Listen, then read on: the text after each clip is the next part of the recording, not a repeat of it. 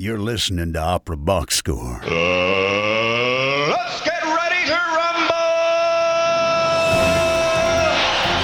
Wherever you are, however you are listening, it's America's talk radio show about opera. It's Opera Box Score. I'm George Cedarquist, joined this week by Oliver Camacho, Matt Cummings, Weston Williams, and Ashley Hardgrave. The gang's all here. All right. In this episode, Oliver goes inside the huddle with mezzo-soprano Raehann Bryce-Davis, whose electrifying sense of fearlessness shines whether she's on stage or being recorded by a cheap USB mic on Oliver's vacation in Santa Fe.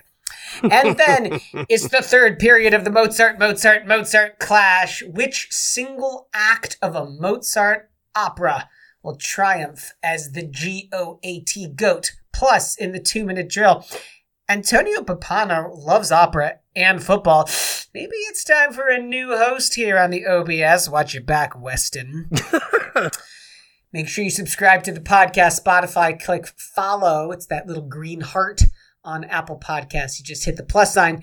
Send us a voice memo or even just email us your hot takes. operaboxscore@gmail.com. You're going to get the OBS beer coaster and the OBS lapel pin just for sharing your own hot take. Great to have everybody here. Oliver, of course, going to check in a little bit later on in the show, but there is Matt Cummings. Hello, the audience can't hear how swarthy I became during my trip to the American West, where the humidity does not scare me out of the sun. It is swarthy. Weston Williams, I see you are as swarthy as ever. I'm pale and clammy in my little recording closet. I have not removed myself from this room since the last time we recorded. I wish I could unhear that.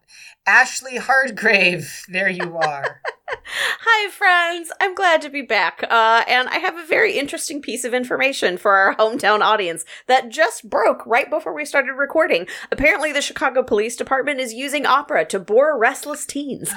So there's a summer phenomenon that happens here that's sort of affectionately called the teen takeover, when a lot of teens will sort of congregate in an area. Unfortunately, sometimes folks can get a little restless. Things can get a little bit of an uprising feel. Sometimes they're a little violent. There was a big melee down at the 7-Eleven on Roosevelt yesterday. So now the Chicago Police Department and I guess the folks at 7-Eleven are blasting opera out of the speakers at the 7-Eleven to try to curb any more of that action. I think it, provides for a classy 7-Eleven experience, but, who am I? Maybe Hilary Swank will show up to teach these kids that opera is just rap.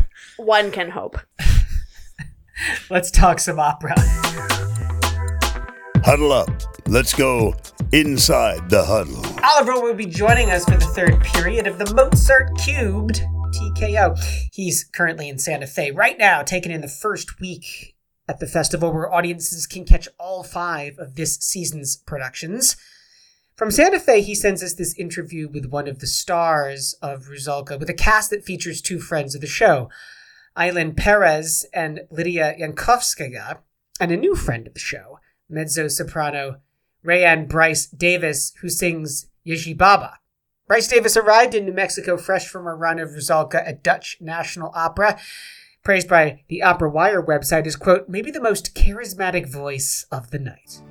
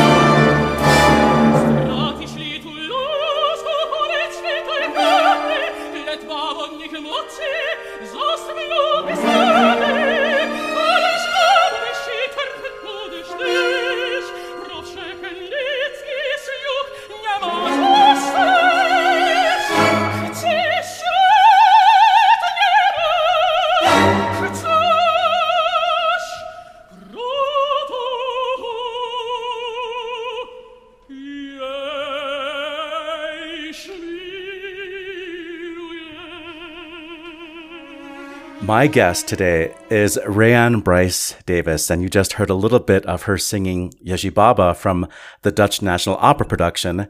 She's currently starring as Yeji Baba in Santa Fe Opera's production, conducted by friend of the show, Lydia Yankovskaya, with friend of the show, Eileen Perez. It's an amazing cast. Welcome to Opera Box Score, Raehann. Thank you so much for having me. So excited to be here. So in preparing for this interview, I've just been listening to all of your content and watching all of your videos. And I don't know if you've sung Azucena or Lady Macbeth on stage at like the complete role, but you definitely have flirted with the arias. I do know of your Baba the Turk and your Eboli, and now your Yeji Baba. And something that these roles seem to have in common is, well, obviously to sing these roles, you need a dramatic sounding voice. But these are also roles that really, you can tear the scenery apart. And you have that thing where you just seem very menacing is one of the words, but also just very commanding and comfortable in your body and in using your body to give a complete performance. Would you say that is a good characterization of how you like to work? I mean, I'm probably not the biggest wallflower. But I have a friend that kind of describes me as a chameleon, because I always kind of morph into whatever the character is that I'm playing.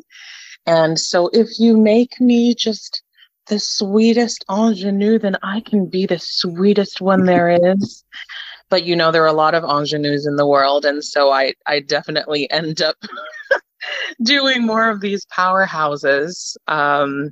Like you mentioned, these women full of complexities and not just the, happiness, sometimes filled with trauma, driven by revenge, needing to take over the world, whatever their complex may be. What was this production of Rusalka at Santa Fe is very stylized and almost... a storybook, like comic book or like fable, And I just trying to figure out what your inspiration was for the way you play Yeji Baba, because, sometimes we're used to seeing her as like this witch that has like, hunched over and like, lives in a hut, like type of, but yours is a queen. Yours is like Miranda from Devil Wears Prada. Yes. I'm so happy you say that, because that was very intentional. I don't like playing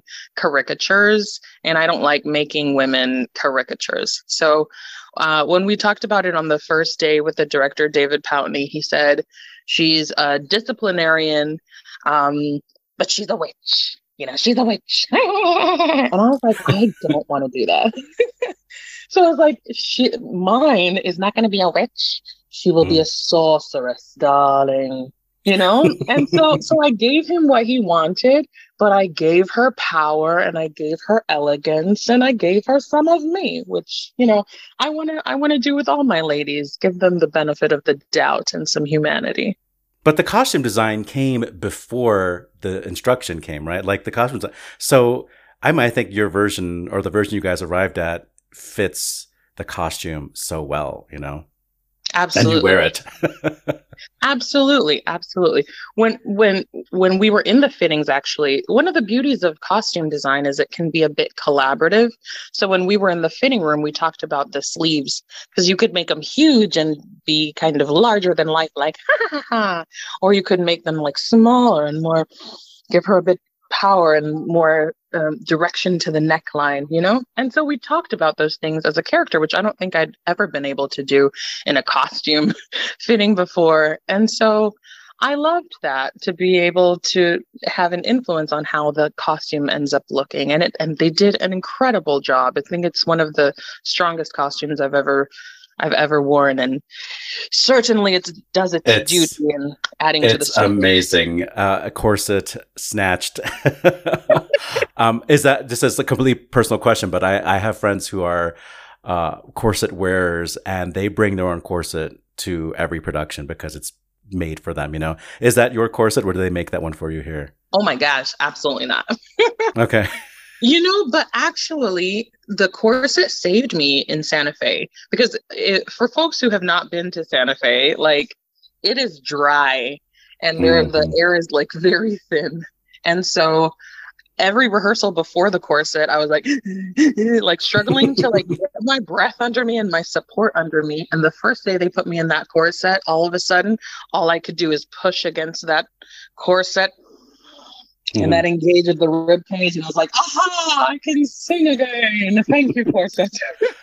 Well, we're in the middle of the production right now as we talk, but you mentioned that you are doing a side project in New York, and we'll talk about that a little bit later.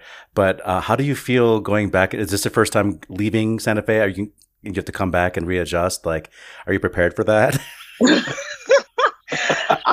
When I planned this trip of leaving, I didn't realize that when I came back it was going to be industry week when all the big folks are going to be there, but it'll be fine. Like I've sung Yeji Baba now in good times and bad, and she's always herself. So I'm not so worried. They might catch a few extra breaths, but she'll be okay.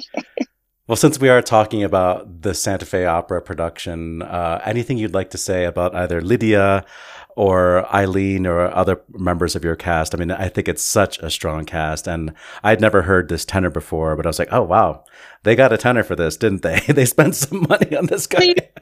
They sure did. And every role in the cast and on the creative team, like really just brought it in a really authentic and elegant way. And not only that, there's some of the most generous people that I've ever encountered. We share a fitting room as the leading ladies, which is very rare. And so on the first day I walked in and I was like, oh, where's my dressing room? And they're like, it's right there. And I'm like, And then, Eileen came in and she just added so much freshness and fun and just generosity. She comes with gifts. Everybody feeds the whole cast. It's just such a beautiful experience. Well, I had a rough rehearsal just trying to, get used to the costume while they were still changing things. And Mary Elizabeth was like my stage mama for the day. She's the foreign princess. So it's just, we're like a little family, and I love us. And yet they're some of the greatest artists that there are. And I love them. Mary Elizabeth Williams as the foreign princess, she is 10 feet tall on that stage. It's incredible. She also has, I think, an amazing, amazing costume. And I don't know, how tall is she in real life? I feel like she's a giant. Is she, 5'10" or like? I think she's probably 6. I don't know. I've never asked her, but she's an elegant figure. She cuts a real figure on that. And they have her coming in on a horse, so it's like she's extra tall when she enters the stage. So. She is not messing around, and she breathes power into every one of those inches. Yeah. No, it's a really wonderful production, and I'm so glad to have been able to hear you in it, because other ways that I've encountered your artistry has been mostly on either the radio or in your videos. And I do want to touch on this topic of sort of your video project. You did one for LA Opera called Brown Sounds, which is a little bit more on the invoking some of your pop skills, your jazz skills. And then you sing the aria for, what's her name, in Roberto Devereaux. What's that character? Alcito. Yeah. And you give it a more of a political contemporary context. You call it To the Afflicted. Right. So I guess maybe it's safe for us to talk about your initiatives or like your activity as somebody working for social justice in opera. Would you feel comfortable talking about that topic? Of course. I mean, I think the music that I create is part of me and part of the things that I believe in. And part of this, it was the middle of the pandemic when I made both of those videos. And it was a time that we couldn't make opera the way we were normally creating opera. And so I was like, let's do something different. Let's do something modern that's possible, with all of these restrictions that we had. And so I found folks on Craigslist, on on Airbnb is how we got our space for To the Afflicted. And with like a tiny budget, we created the music video. And then what I realized about it was that all of a sudden my friends who weren't opera fans, they could engage with the content because it was a way that they were used to. So it was still an opera aria by Donizetti from Devereux, but they were consuming quality art in a way that was meaningful to them. So it was relevant. We were all out on the streets marching during the days. And so when we came home in the evening, yes, it's opera, but it's also something that's part of our lives and something that we were really passionate about. And so that's the kind of thing that I'm really excited to bring to the art form, not sacrificing on quality, but really just bringing the relevance and bringing the art to people where they are. So when we came out of the pandemic, do you feel like arts organizations, opera companies were considering you differently? It's like, oh, she's a little bit political, or she's a little bit like, and is that good for you? Or did you notice any kind of difference in the way you were being, managed in those situations? Well, I have no idea, because one doesn't know what the alternative would be, necessarily. I was also, one of the founders of Black Opera Alliance, and I was involved with lots of those conversations.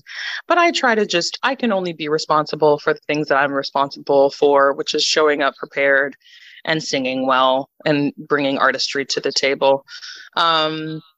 Aside from that, I think the music videos actually did quite a bit, because there were a lot of people who didn't know who I was. I've been singing in Europe for several years. That's kind of where I had my professional grounding. And a lot of people were introduced to me by those music videos from the comfort of their couches. And so in the end, I think they were beneficial, because houses that had never considered hiring me before, they were like, who is that? She's somebody who sings in Belgium. And all of a sudden they were like, oh, Raehann Bryce-Davis. Oh, who's that? So I'm like, all right, I'm happy to come home. I mean, we've been following, what the Black Opera Alliance has been doing and trying to create in our space. How do you feel the U.S. is doing, or maybe since you're working a lot in Europe, how do you feel these companies are doing it? You don't have to name names, but, can you say that, okay, I see these things are starting to happen, or this is still happening and it's disappointing, or, it's all lip service, like any kind of report card you want to give to the progress or lack of it? Of course. I mean, there's no question that we're seeing much more diverse stages than we were 2-3 years ago.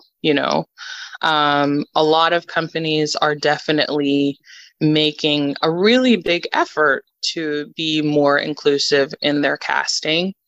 And that's exciting. We're seeing a lot more programs to develop new talent, new administrators, where we really need to see a change, more, creatives, conductors, directors, and all of those things.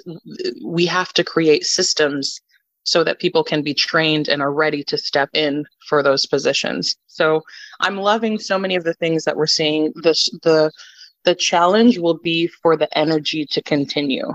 Will we still see stages like this in 2 years, in 5 years, in 10 years? Or will we go back to, things as they were? If we look at the history of companies like the Met, there have been times where there were a lot of Black singers on the stage. And then, there's an admin change, and then we don't see them anymore. And it's not that singers exist or don't or exist or don't exist. It's just these fads, and we need to make that not a fad. We need to make the change systemic.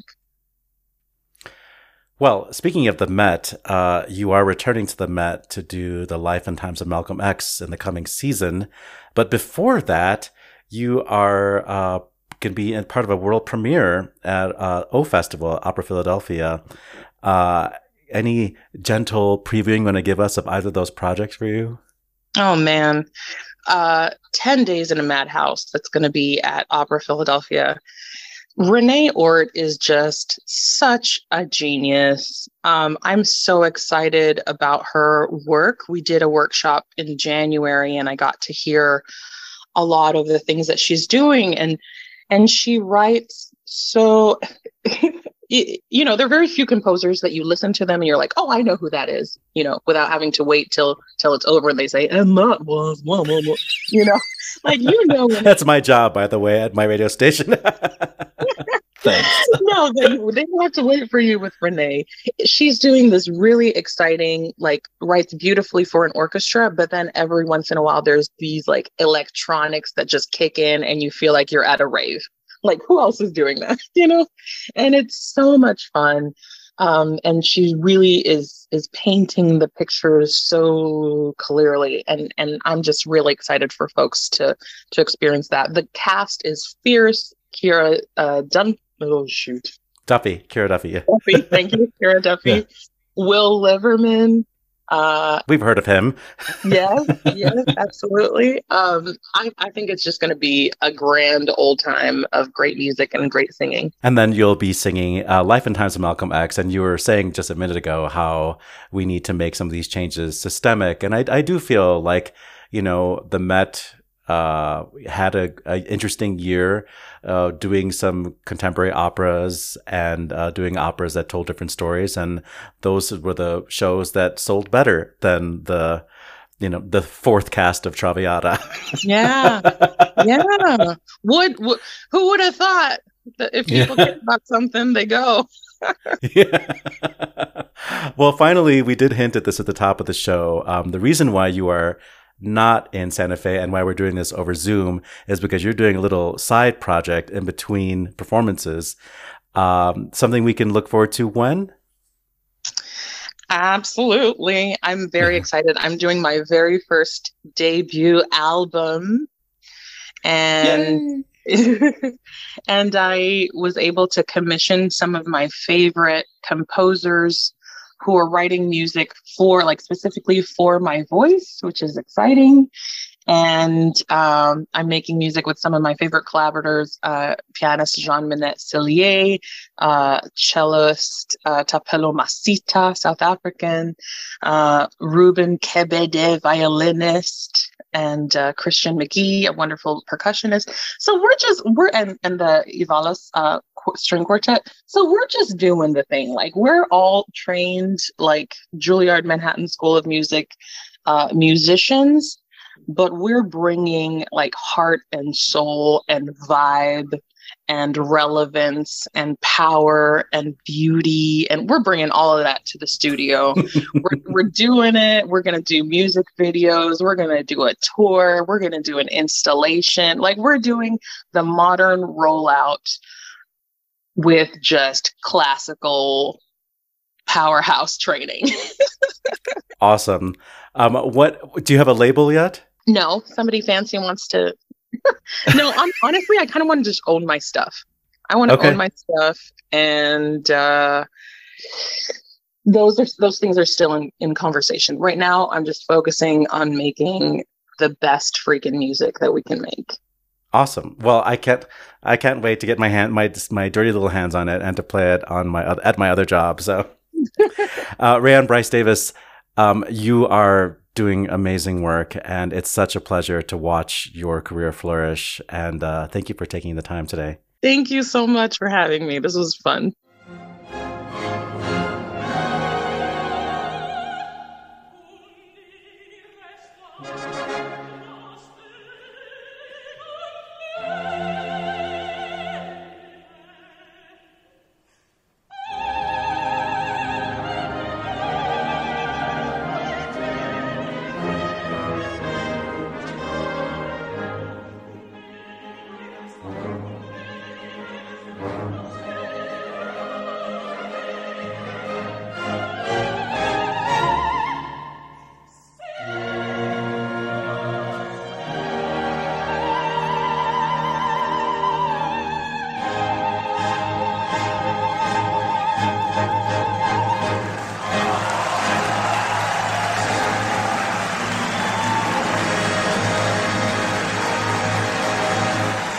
That's from the 2016 Belvedere International Singing Competition. Our guest, Raehann Bryce-Davis, singing Verdi's O Don Fatale. Our thanks to Grant Carr and the PR team at Santa Fe Opera for coordinating the interview.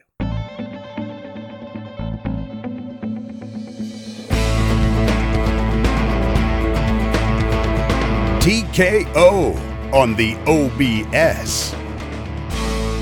I am in the middle of the 5 operas of Santa Fe Opera's 23 season, and I came to the podcast just to bring my my colleagues to their knees in this TKO. In a fight to the You'll be death. lucky. Oh, the trash talk has started. Just as a reminder, listen back to the last 2 episodes to hear segments 1 and 2 of this epic battle between Mozart acts of operas. We've decided that Act 2 of Marriage of Figaro, Act 1 of Così fan tutte, and Act 1 of Don Giovanni are the 3 greatest acts of Mozart operas. And now we will figure out which is the greatest of those 3. And we're going to use these parameters. We'll do this in 5 rounds. The first round is which one has the best aria. They all have great arias, but what is the best aria? Then in the next round, we will talk about verisimilitude. What is the one that is the most believable, that has the story that you could actually follow and say, yeah, that actually could happen. Sorry, Round Ashley. 3, round 3 will be Spoilers. what has the best ensemble. Then round 4, we will talk about things that George loves to talk about, which actually we all care about when we think of opera as a theatrical form. Do the transitions work, and does the form work to help tell the story? It's all about transitions, baby. And finally, we will talk about just that special thing, that intangible thing. Maybe it's a musical moment. Maybe it's a phrase. Maybe it's just something that doesn't fit neatly into a category. What gives this act the edge? And like in real world, our judges are 2 cisgendered heterosexual white men. Yeah, it really There we is. go. We are part of the problem. They are Kanaf. Let's start with round 1, and we have some musical examples for round 1. I will say that Don Giovanni has great arias in the first act, but if I had to narrow it down, it would either be Donna Anna's Orsai chi l'onore, her vengeance aria, or Leporello's catalog aria. And then when you think, how do you take this? Can you take the aria out of the opera, and does it still mean something? Can you still perform it and get everything that the aria has to offer out of context? And I feel that sort of eliminates Orsai chi l'onore, making, for me, the catalog aria the best aria in this opera. It is an aria that works out of context. It is an archetype of its genre. It's a Liszt aria, and many Liszt arias for baritones and basses and bass baritones follow, especially in comic opera and even in opera comique. A great example of a Liszt aria would be the Ballad of Mob from Romeo and Juliet, Largo Factotum from Barber Seville. But here is the granddaddy of all the Liszt arias. I'll also say that orchestrally, it makes use of the orchestra, giving beautiful lyrical passages to the orchestra while Leporello is singing a Liszt. And then in the second half of the aria, it switches. Leporello gets beautiful cantabile moments. So it really does put the bass baritone through its paces. I'm going to drop in a clip right now of one of the great Leporellos of any generation, Ferruccio Furlanetto.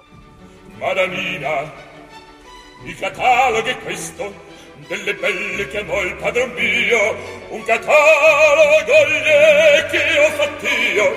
Osservate, leggete con me, osservate, leggete con me.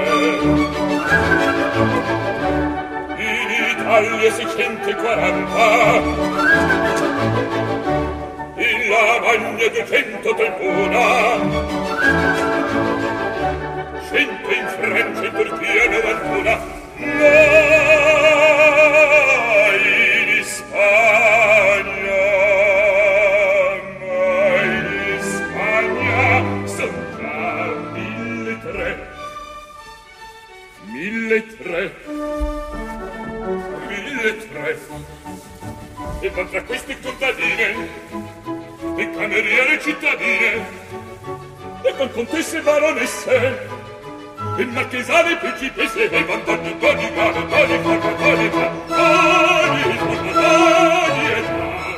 Somehow I am going to pass by the masterpiece that is Venite Inginocchiatevi here. I hope you can all forgive me. But it just doesn't get it better with Mozart character introductions than Porge Amor. You meet the Countess before you even hear her voice. You know exactly who she is because of that gorgeous, lush string introduction.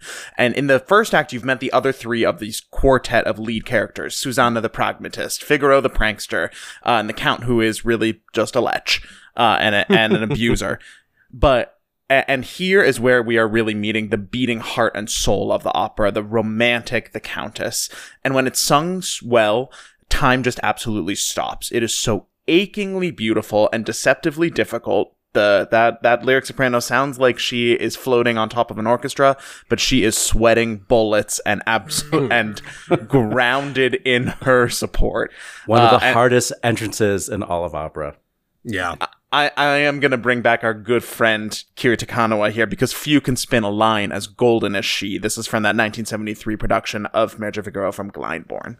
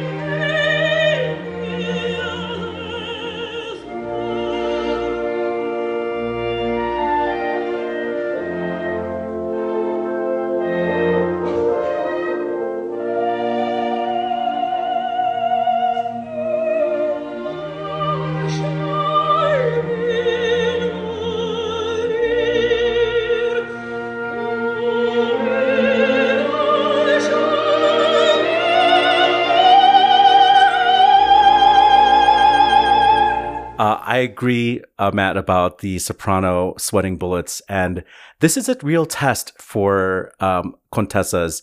Can you be calm and can you sing this opening phrase and show that you're a Mozartian, show that you are regal, show that you are in pain?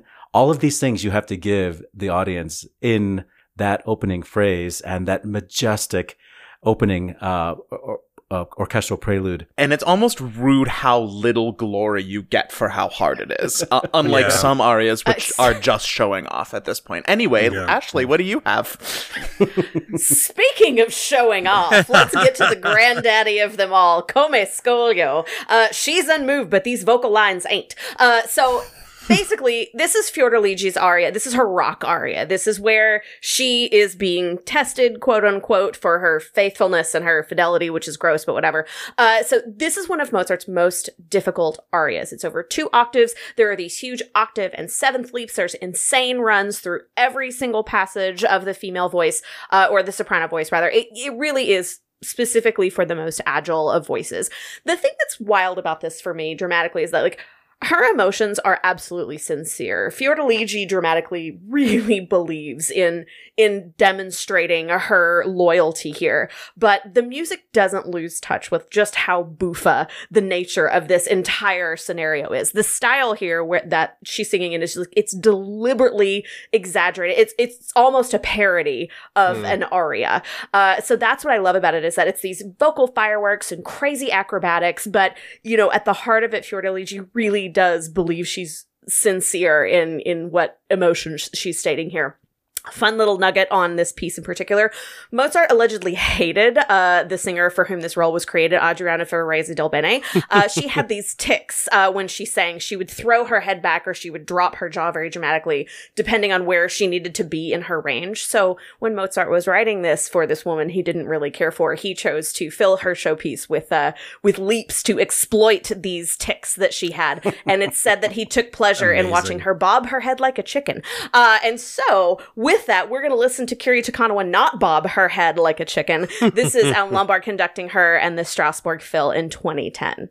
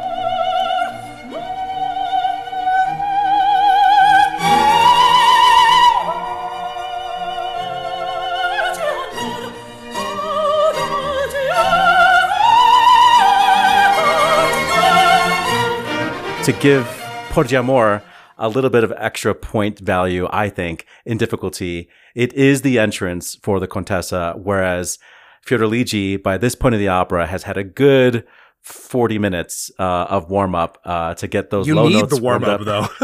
It's not like her entrance music is actually that much easier than this. Let's just say that.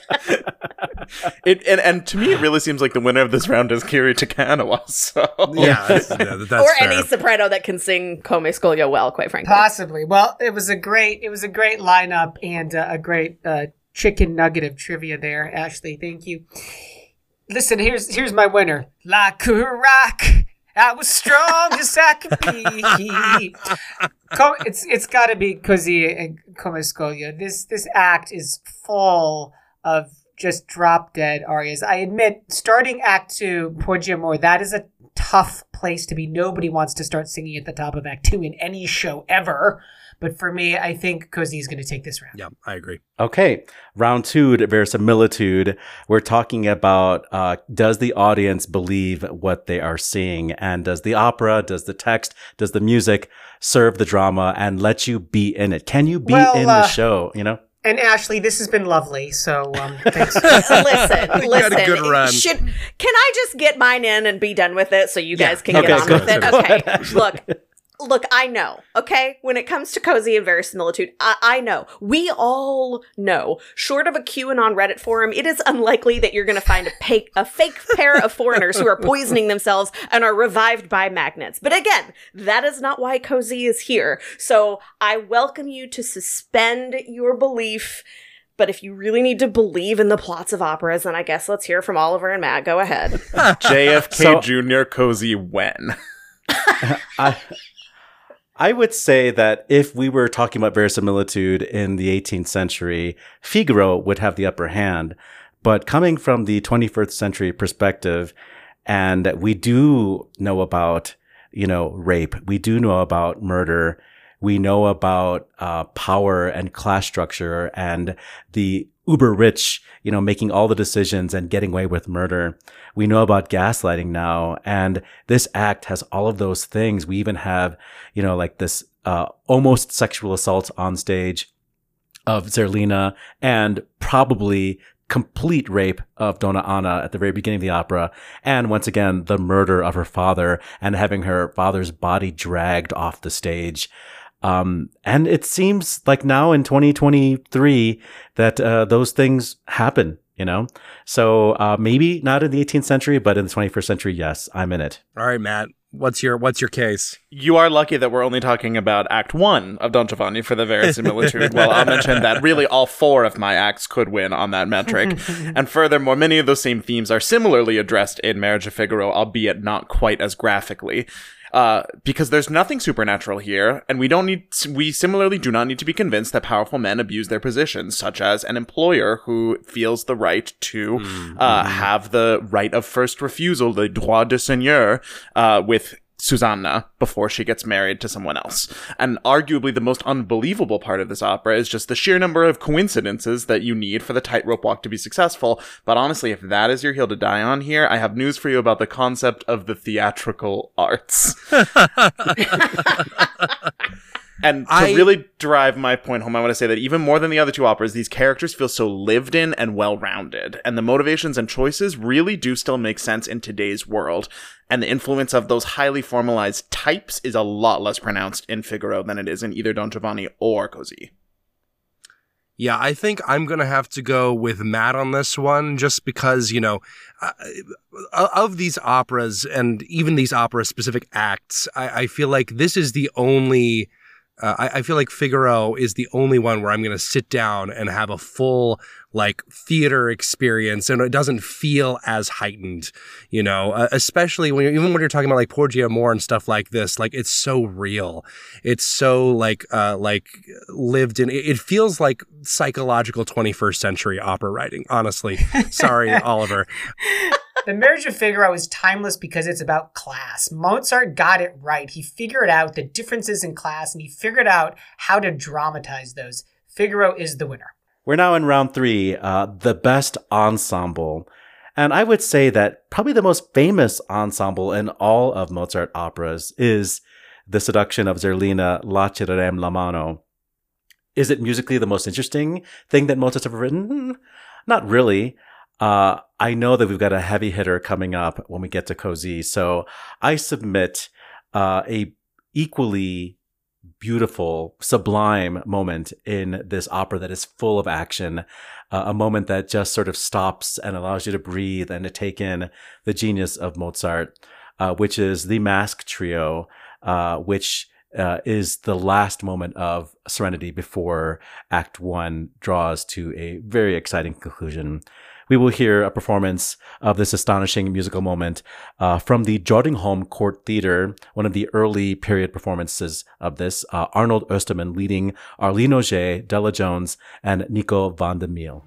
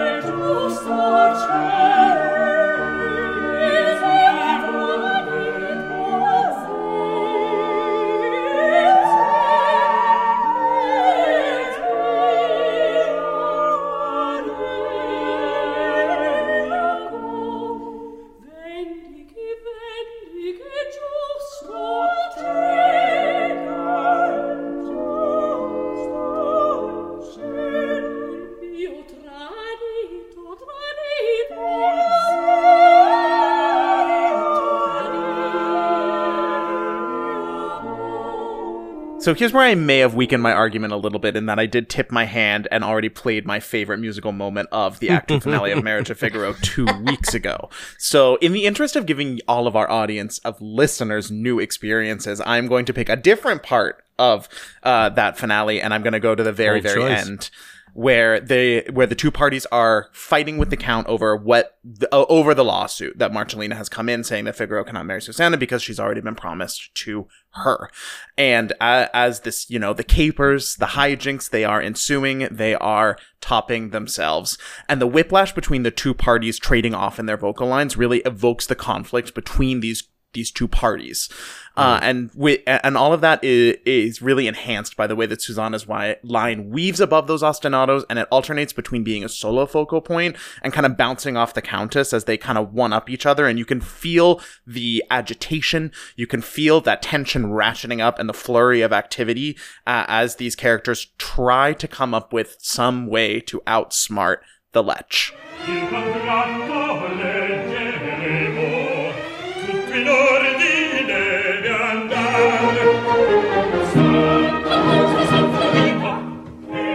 colpo che vengosta la santa e presciutto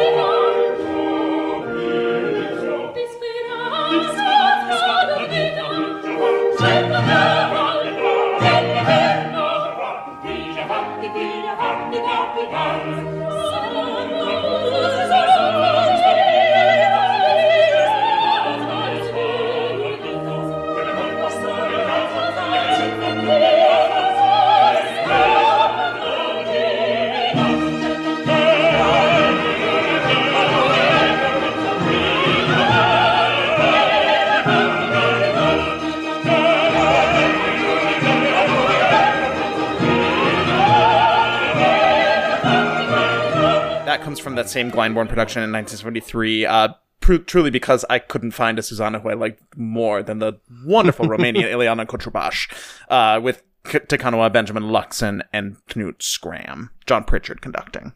Well, as we're coming back around to Cozy, when we're talking about, this is truly the opera itself, but Act 1 in particular, it's truly an ensemble opera. It's like the ultimate ensemble opera. You've got the small cast, everybody's kind of equal in weight, both dramatically and musically.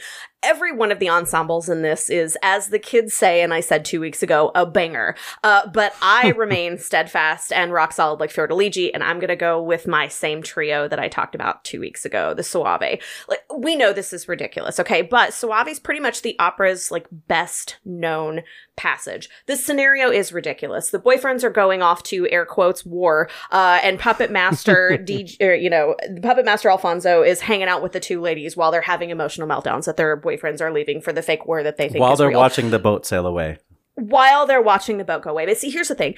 That music is so beautiful, it transcends all of that. The reason this is that best known passage is because it's that moment, the one of the only real moments where the humor and the parody and the excess all fall away and they leave behind this absolutely simple musical beauty. But the thing about that simplicity is that it's actually coming from tremendous musical sophistication. The amount of control and ensemble and listening to each other as you're performing and not over singing and being as delicate as you can be.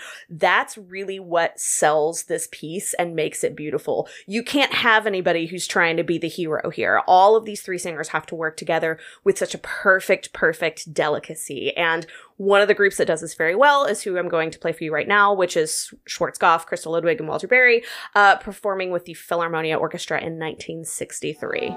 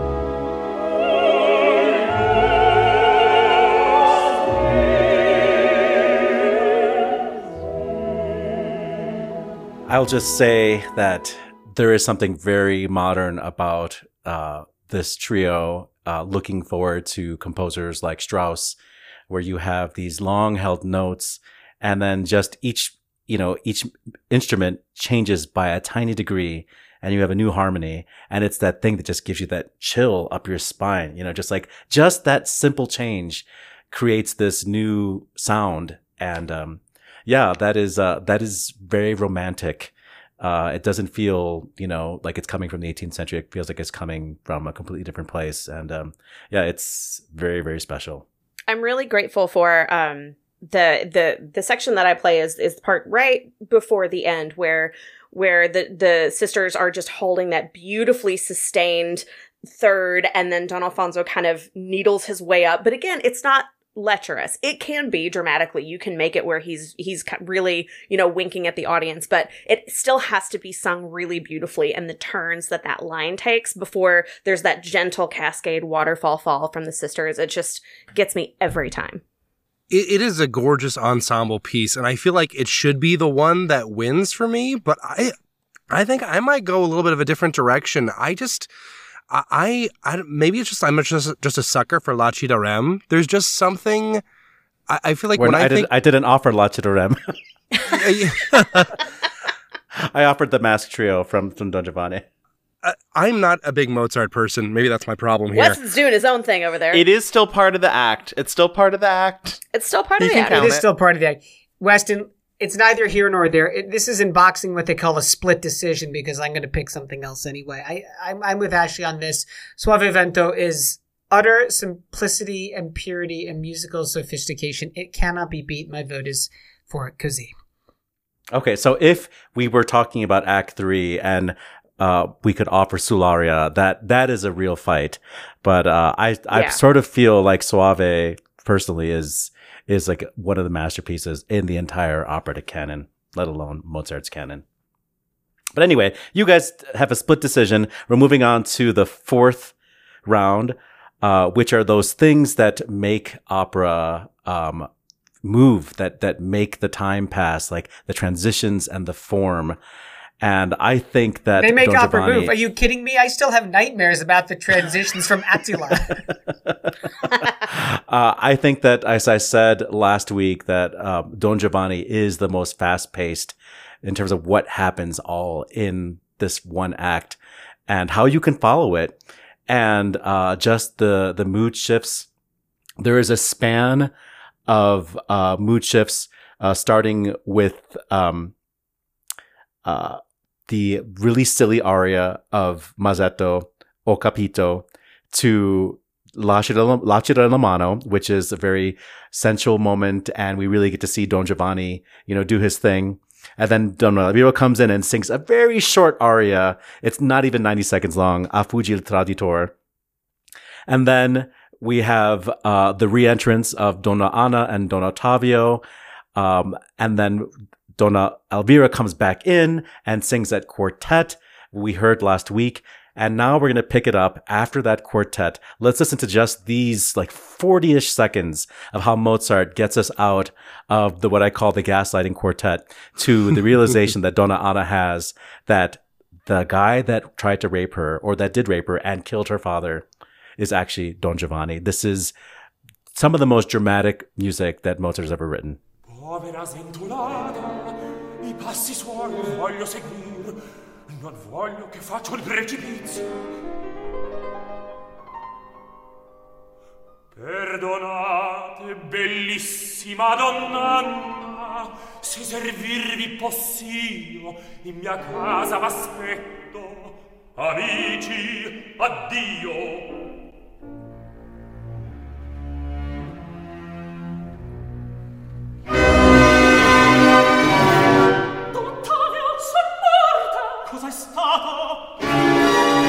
That from the Freiburg Baroque Orchestra recording led by René Jacobs. So Oliver is spending so much time talking about how great it is that Don Giovanni is fast, but one of the things that I find really special about Act 2 of Marriage of Figaro is that there's contrast in the pacing, because you've already had all the zaniness of the first act, which literally starts with them measuring a bed, their emotion from the time, even before the time the curtain comes up.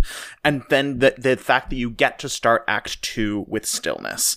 And the hijinks, they pick up, slowly but surely. You've got everyone's favorite aria, Venite in Gino Chiaratevi. You've got, so you have Susanna Orvie Sortite, you have a Prite Presto Prite when they're starting to have this big sequence around the closet and who is hiding inside of it. But where I think this opera, this act really takes flight and is so magical is the transition from the Count and Countess fight about whether or not about Cherubino being in there to when it turns out that Susanna appears. The audience knows to expect this, but everyone on this call, I believe, is able to understand the idea of dramatic irony. And that duet really feels more like a continuation of Susanna Orvie Sortite, and you're not even really aware that you're in the beginning of the finale because you're so early in the act structure.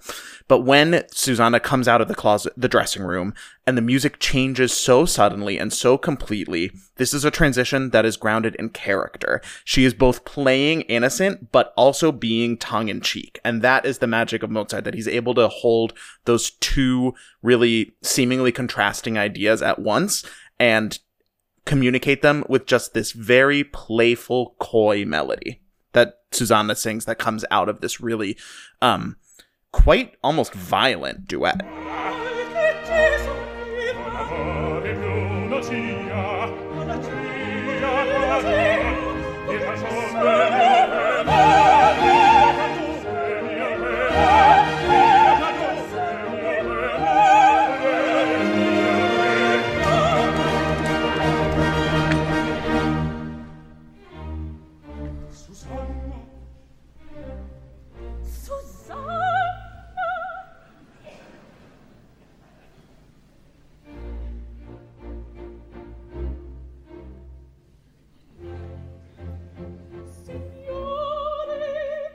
We're going back to Glyndebourne, but this time it's 1994, and you heard Renee Fleming, Alison Hagley, and Andrea Schmidt with John Elliott Gardner conducting.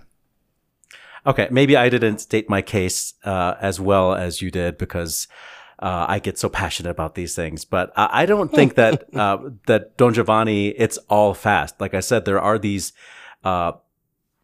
variety of length of pieces. The Gaslighting Quartet is a moment next to A Fuggi il Traditor, which is a short moment.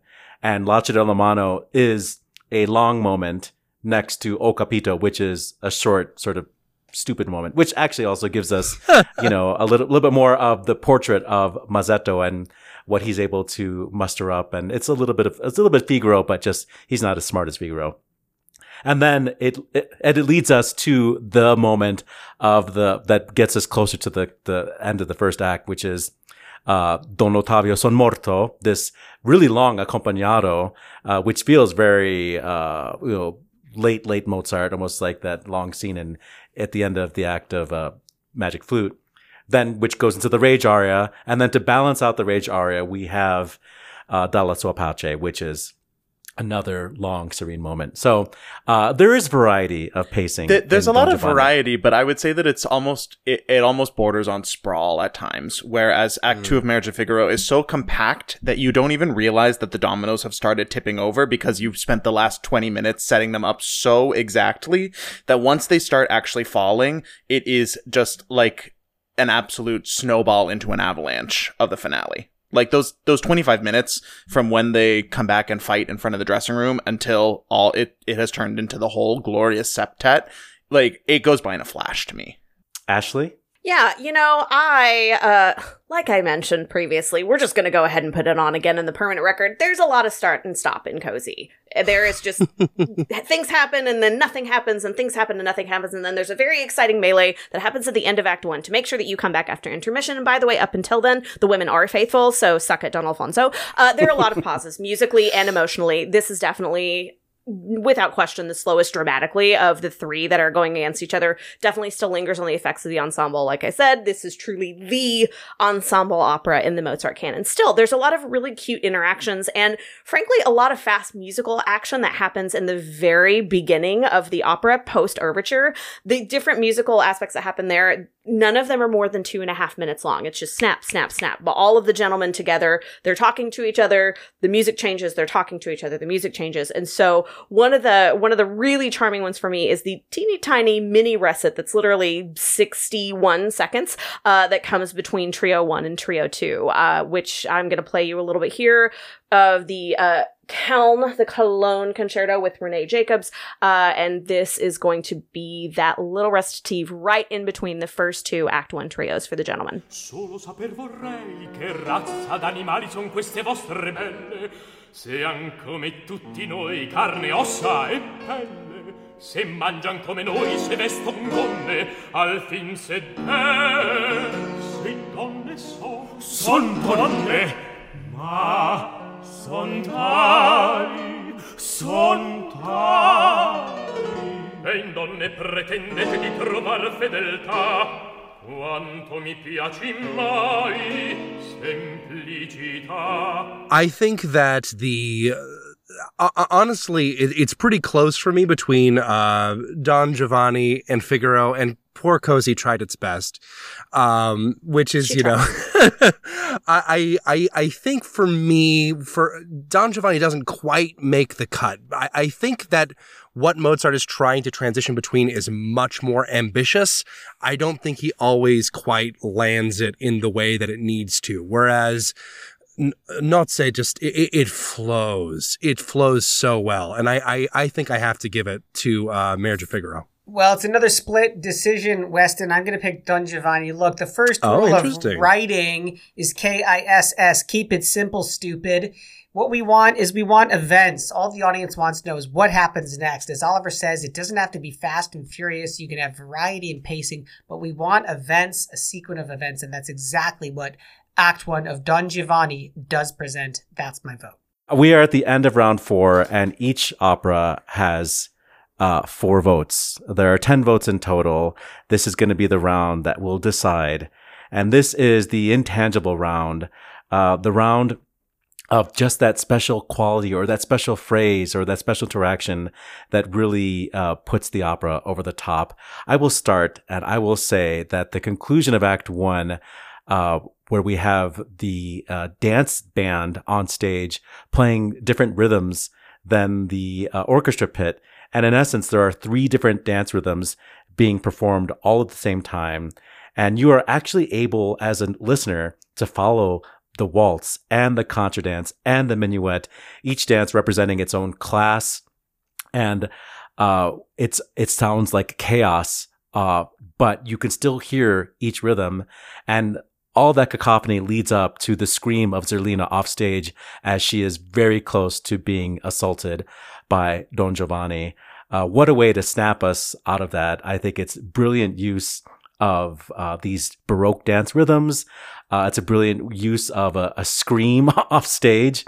And it really does put the finale into that last, high gear. Here is a performance of that moment from the Aix-en-Provence production, which stars Philippe Sly.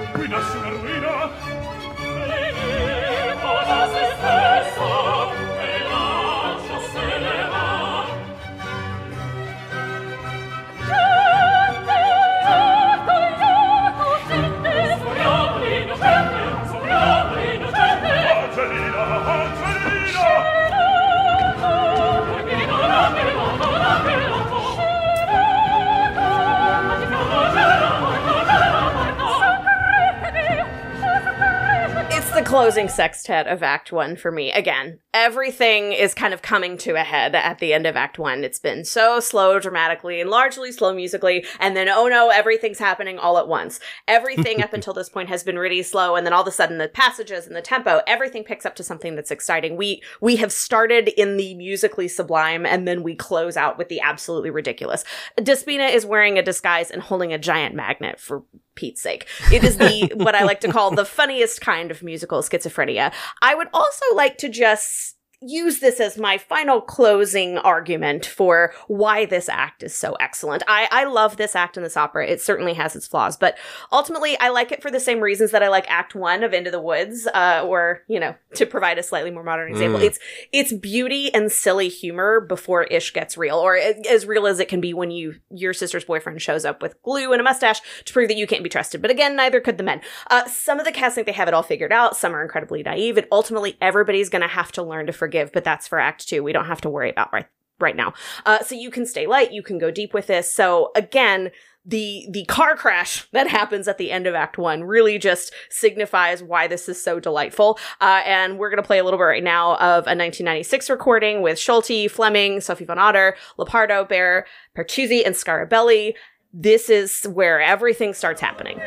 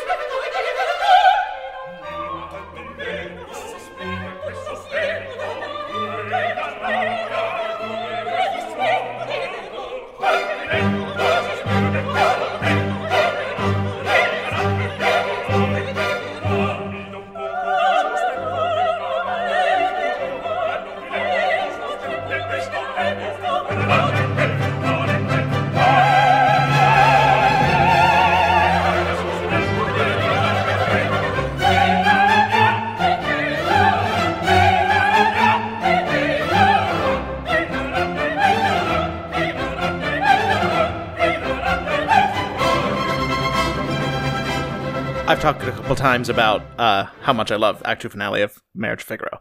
And I'm going to turn back the clock from my last example just a couple minutes to that duet between the Count and Countess when they actually start, when they're bickering about who's in the wardrobe and the Countess starts to confess that actually it's Carabino, but really you don't have to worry about it. And it goes 0 to 60 real fast.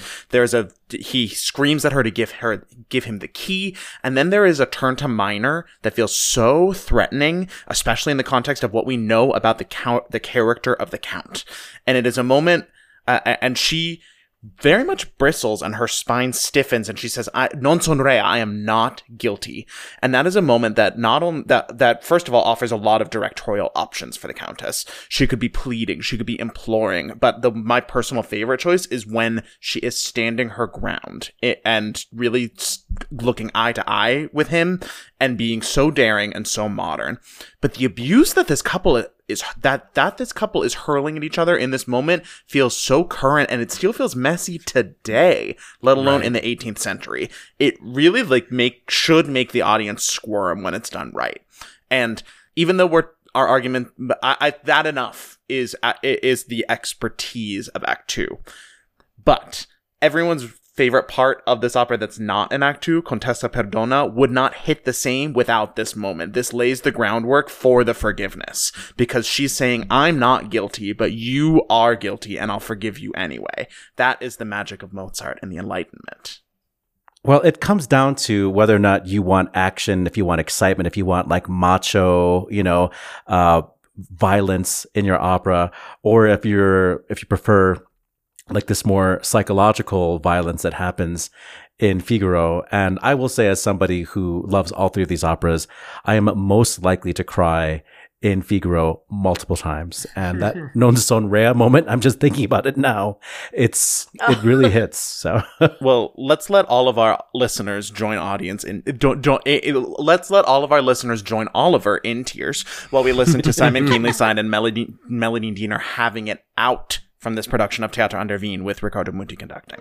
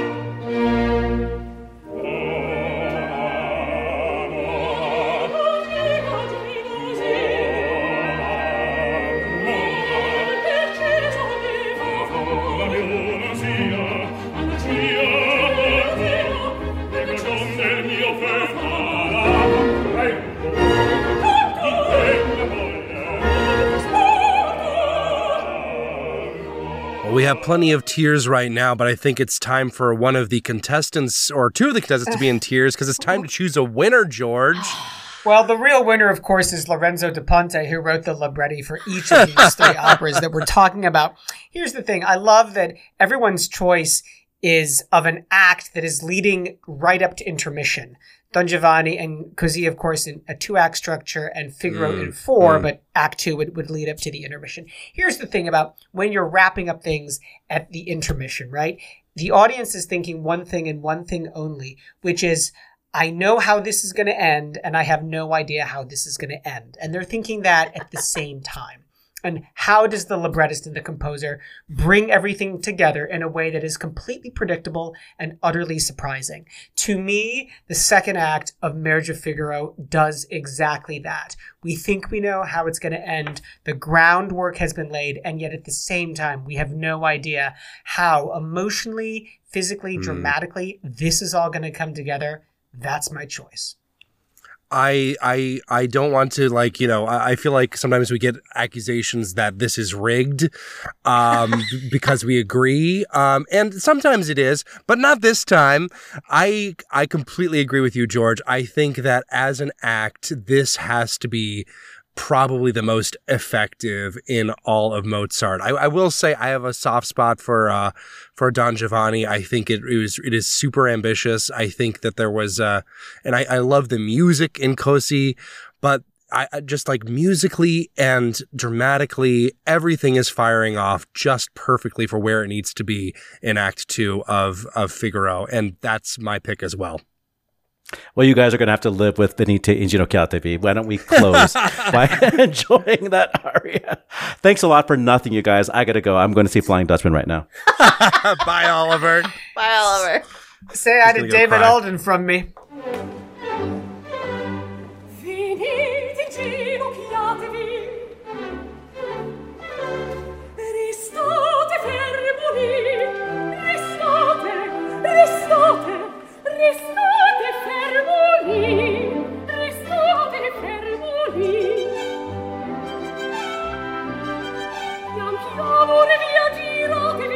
That's what we think about the best act of a Mozart opera, but of course we want to know what you think. Send us that voice memo, email us your hot takes, operaboxscore@gmail.com. Get that OBS beer coaster for your pint and that OBS lapel pin for your lapel, just for sharing your own hot take.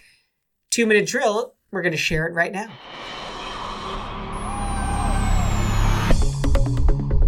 This just in, the 2-minute drill. All right, listen up. Here's everything you need to know about what happened in Operaland this week. A new documentary about Antonio Pappano titled Take Me to the Opera, A Time of Change, focuses on the conductor's passion for the art form and his mission to make it accessible to everyone.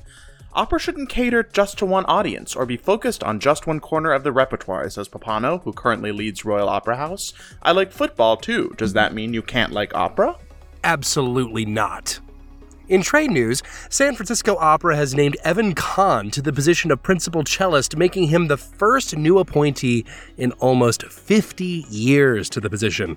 In other San prefix news, Teatro San Carlo has appointed Carlo Fuertes as the company's new superintendent. He's taking over from Stefan Lissner. Progress report! 2 years after the debut of the Bayreuth Festival's first female conductor, Nathalie Stutzmann became the second and received an incredibly rare standing ovation after Bayreuth's Tannhäuser.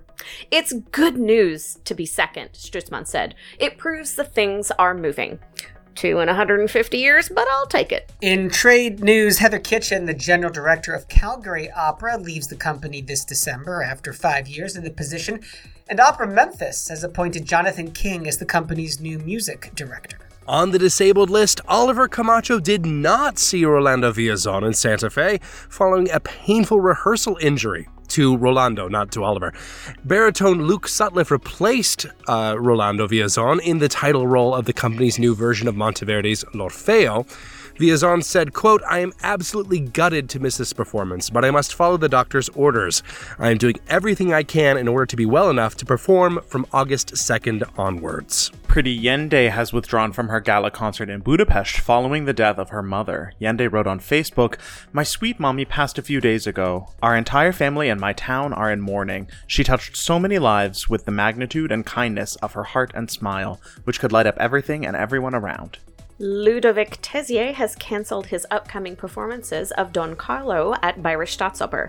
Dear friends, it is with regret that I have to retire from Don Carlo. I haven't had a break since March 2022. My body is busy reminding me of this. Boris Pinkusovich will replace Tessier as Posa. Exit stage right. Soprano Danica Mastilovic has died at 89. Born in Yugoslavia, she studied at the Music Academy in Belgrade, joining Oper Frankfurt at the behest of no less than George Schulte. She went on to perform with the company for 40 years, becoming Kammersängerin in 1983. And on this day, July 31st, it was a big day for Jacques Offenbach with two premieres. First of his opera Le Soixante-Six in Paris in 1856, and then La Princesse de Trébizonde in Baden-Baden in 1869. In 1982, it was the first performance of George Rochberg's opera The Confidence Man, which was based on the novel by Herman Melville of the same name at Santa Fe Opera, where Oliver is. Our birthday boys today are in 1885, the baritone Aristide Baracchi, who was born in Reggio Emilia. He created the slave admonisher in Boito's Nerone. Everyone, my favorite role personally. The Mandarin in Turandot, and Vinicio in another Nerone, this one by Nascagni. 1919, English conductor Norman Del Mar was born in London, and then 20 years later, to that day, also in London, English conductor Stuart Bedford was born. German violinist and conductor Reinhard Goebel was born in 1952, but most importantly, in 1845, Adolphe Sax, the inventor of the saxophone, sold his instrument to the French army bands. Good for him. And that's your 2-minute drill.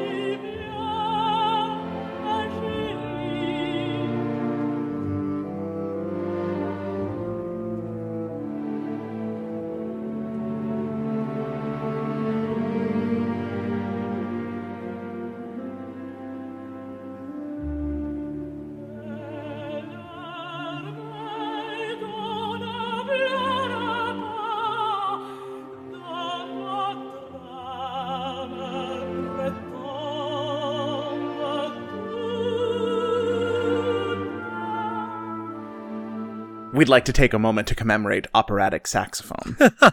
Probably the most famous use of it of the instrument is by Jules Massenet in Werther, where Charlotte sings Va laisse couler mes larmes, go, let my tears flow, in her little soliloquy. And Massenet heightens the drama there by making the alto sax play at the very bottom of its range to get that mournful, unique timbre just right. You just heard Frederica von Stade at the Royal Opera House with Sir Colin Davis conducting. I like to think that the Werther sax walked so that Yakety sax could run. Ashley was pushing hard for a Yakety sax clip, dear I listeners. will always push for Yakety sax. I love the saxophone. I think it works so well in an orchestra and as a solo instrument. The history of the saxophone is actually really fascinating. There was a lot of bad blood and contracts trying to keep the orchestra, the saxophone out of the orchestra, which is the main reason why it's not the standard part of the modern orchestra today. And also, if you are at all familiar with meme history, Adolf Sax is known, in addition to being the inventor of the saxophone, for being extremely accident prone. This guy nearly died many, many, many times. And a man after my own heart. And I feel like that's a great way to transition into talking about Rolando Villazon. well, first of all, that's what you get for naming an instrument after yourself. That's true. That's true. It is true. Villazon, man, the guy cannot catch a break. I will never forget back in 2008 when I was an assistant to the director at the Met, and Villazon was singing Edgardo in Lucia di Lammermoor, and it was the night where his voice literally popped, and you could hear it. It was. I get nightmares just thinking exactly, about that. man. It was heebie-jeebie. It's like watching somebody get their knee broken in the NFL. Like everything just stops in that moment, and it was exactly the same except opera. I will say this was not a vocal injury this time, thank goodness. This appears to be. Well, thank goodness is maybe a little far. But it was apparently a back injury sustained from, there's apparently some flying that happens, some aerial work, in this production. In the Flying Dutchman, is that it? No, George.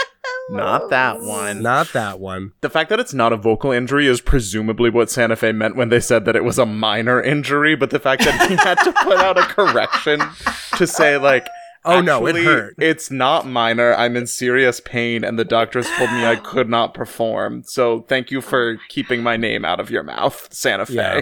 Apparently, it would happen during, I think, dress rehearsal, and he kept going through dress rehearsal, had it checked out, and they were like, no performing for at least 4 days. Which is terrible timing. I really feel bad too because Rolando Villazon's social media has been fully taken up by advertising this new version of L'Orfeo with orchestrated by Nico Muhly, and it's I thought he was starting to advertise ibuprofen. No, I mean he probably should at this point. But does your back hurt like mine does? I hope he recovers very soon. I hope he can finish out the run once he fully recovers and doesn't put himself in danger with the aerials again. Because then he should just get a medical marijuana license. Dude. I don't think that would help him get through Orfeo. We'll get him some medical grade CBD cream. Just slather him in it. It would make Orfeo bearable if you were high. Edgy Orfeo takes from George over here. You know who's probably high on life right now is our friend Natalie Stutzman with her standing ovation. Oh. Act one of Cosi might not have won in the transitions, but Ashley Hargrave sure did just there. Thank you very much. I'm here all week. I do think that it does feel like oh, she's just the second one. It's like, you're just the second one. She's not the first one to do it. But I do think that it is important to get that second one out of the way right away. You need to establish the change, the fact that this was not just a one-off PR stunt to have a woman conduct a couple of years ago. This is something that's going to happen again and keep happening. It sounds like you're talking about having a child. It's like, just get the second one over with and done. That is how Wagner fans talk about Bayreuth. So it really is. Yeah, kind of is a little bit. Do you think that Yannick is kicking himself that he was spitting on her earlier this year? Because that is not great. Like, what a powerful ally he could have had, but he does not deserve her. She's basically like, scoreboard. She's got the whole city of Atlanta behind her. She'll be fine. Tony Papano, man, watches football. How about that? Stars, they're just like us. I'm gonna cry. Oh. As we wrap this show up. How touching. Good call. Bad call. On Opera Box Score. I was trying to tie that into the tears at the end of Act 2 that Oliver was shedding. But I is time to wrap the show up. Good call, bad call is how we're going to take it home. As always, Oliver not here to fight his corner, so we're throwing it over to Matt Cummings. Okay, so this is not strictly opera related, but it is of the utmost cultural importance, which is, am I the last person on Earth to see 9 to 5? Probably. Yes, Matt, you are the last one. How did I allow this to happen? I'm obsessed with that movie. Wait till you see the musical, you'll die. I mean, I was just sitting there, you got the William Tell overture while Dolly Parton is rope tying Dabney Coleman and many, many other pastiches of other classical music compositions that are just close enough to not be under copyright. But I have absolutely no notes. That movie is perfect. The three of them are amazing. I've long been a Jane Fonda stan in theory, but now I need to redouble my efforts to see everything she's ever been in. Well put, Weston Ditto for Lily Tomlin. Williams. So my good call is that the New York Times is finally catching up on our backlog of episodes, clearly, because they did a lovely little write-up about Treemonisha, which I discussed at length, a year ago? So what are you doing, New York Times? Come on. Catch up. You listen at 2 times speed or something. But I think it's a really interesting, little write-up about, how it's sort of, making a little comeback and its historical significance and the multiple versions that are being put out there over the past year or two and coming up soon. And of course, being as it's just a great historical opera by Scott Joplin that has such historical resonance, but also has all the complications of, not having the original orchestration, having to figure out what period practice is, whether that period practice even works within the context of the modern opera house. It's just really fascinating to me. It's well worth checking out. Thank you, New York Times, for listening to me talk about Scott Joplin, presumably. Ashley Hardgrave. I travel a lot, but I don't often travel for fun, and that changed this week, and I got to go to a wonderful part of the country that is affectionately called Delmarva, which is coastal Delaware, coastal Maryland, coastal Virginia, and I got to go to two incredible places called Astig and Chincoteague Islands, and it is where a band of wild feral ponies run and go about their business. It's protected land. Nobody lives there, but there are tours that you can take where you can ride boats to get next to the island so that you can see where these ponies are. You can camp on one corner of the island, but you're away from the ponies. You can watch them at a distance. And to be able to be in this beautiful part of the country, to see these wild ponies run. I wasn't expecting to be so moved, but I was. I finally laid eyes on the ponies after seeing an eagle and an eagle's nest, and I just started weeping. So what I hope for all of you on this panel, and my listeners included, is may something bring you so much joy this week, the way that the wild ponies did for me, that you cry a little, but in a good way. Those wild ponies, they couldn't drag you away. Yikes. In this house, we stand for Misty of Chincoteague, just saying. This makes me think of Act 2 of, Marriage of Figaro, just crying about that. Hey, Uncle George is always a little late to the party. I finally listened to the original Broadway recording of the musical Urinetown, and it's really, really great. It is the best pastiche of a Bertolt Brecht-Kurt Weill collaboration I think I've ever heard. It is so darn good. Surprisingly broad category, that is.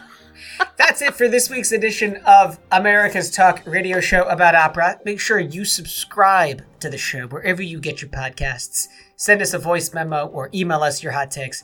operaboxscore@gmail.com. Find links to stuff we've talked about at our website, operaboxscore.com. And hey, that's also where you can put your money where our mouths are. Give back to the OBS on our donate page.